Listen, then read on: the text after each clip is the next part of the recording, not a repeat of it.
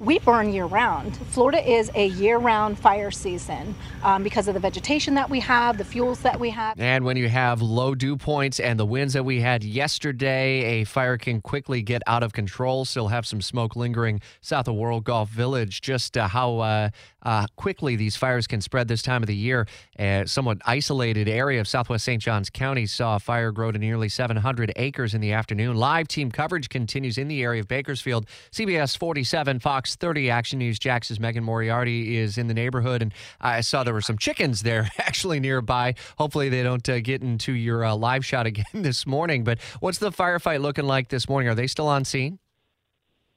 Hey, Rich. Yeah, those chickens, they are out. They've been up very, very early since the early hours. As for crews out here, we did spot a bulldozer, I would say, around like 5:30 or so, a little bit before then, heading into the woods. It is difficult to see the area that they are working on right now. Again, just as a heavily wooded area, but we do see two Forest Service trucks where we are parked. And like I mentioned, we did see a bulldozer go into the woods. At last check, it was about 75% contained, so I'm sure that they're still working on that as well. And we actually are sticking our drone up in the air to see if we can see get a better viewpoint of everything going on. Has Forest Service said that the weather over the next couple of days might be helpful or more harmful to their efforts?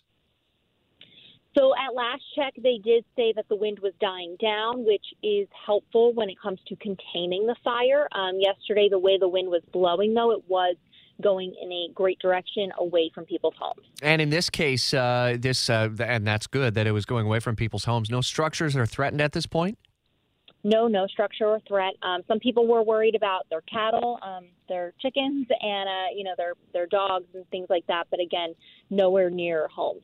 This area well south of World Golf Village, and we'll continue to follow not only where the winds are blowing today. We'll have to watch for the possibility if we do still have smoke in the air with winds off the Atlantic. It could head over the Shands Bridge and into Green Cove Springs and through parts of Clay County. Megan, thanks. We'll stay on top of developments throughout the morning here.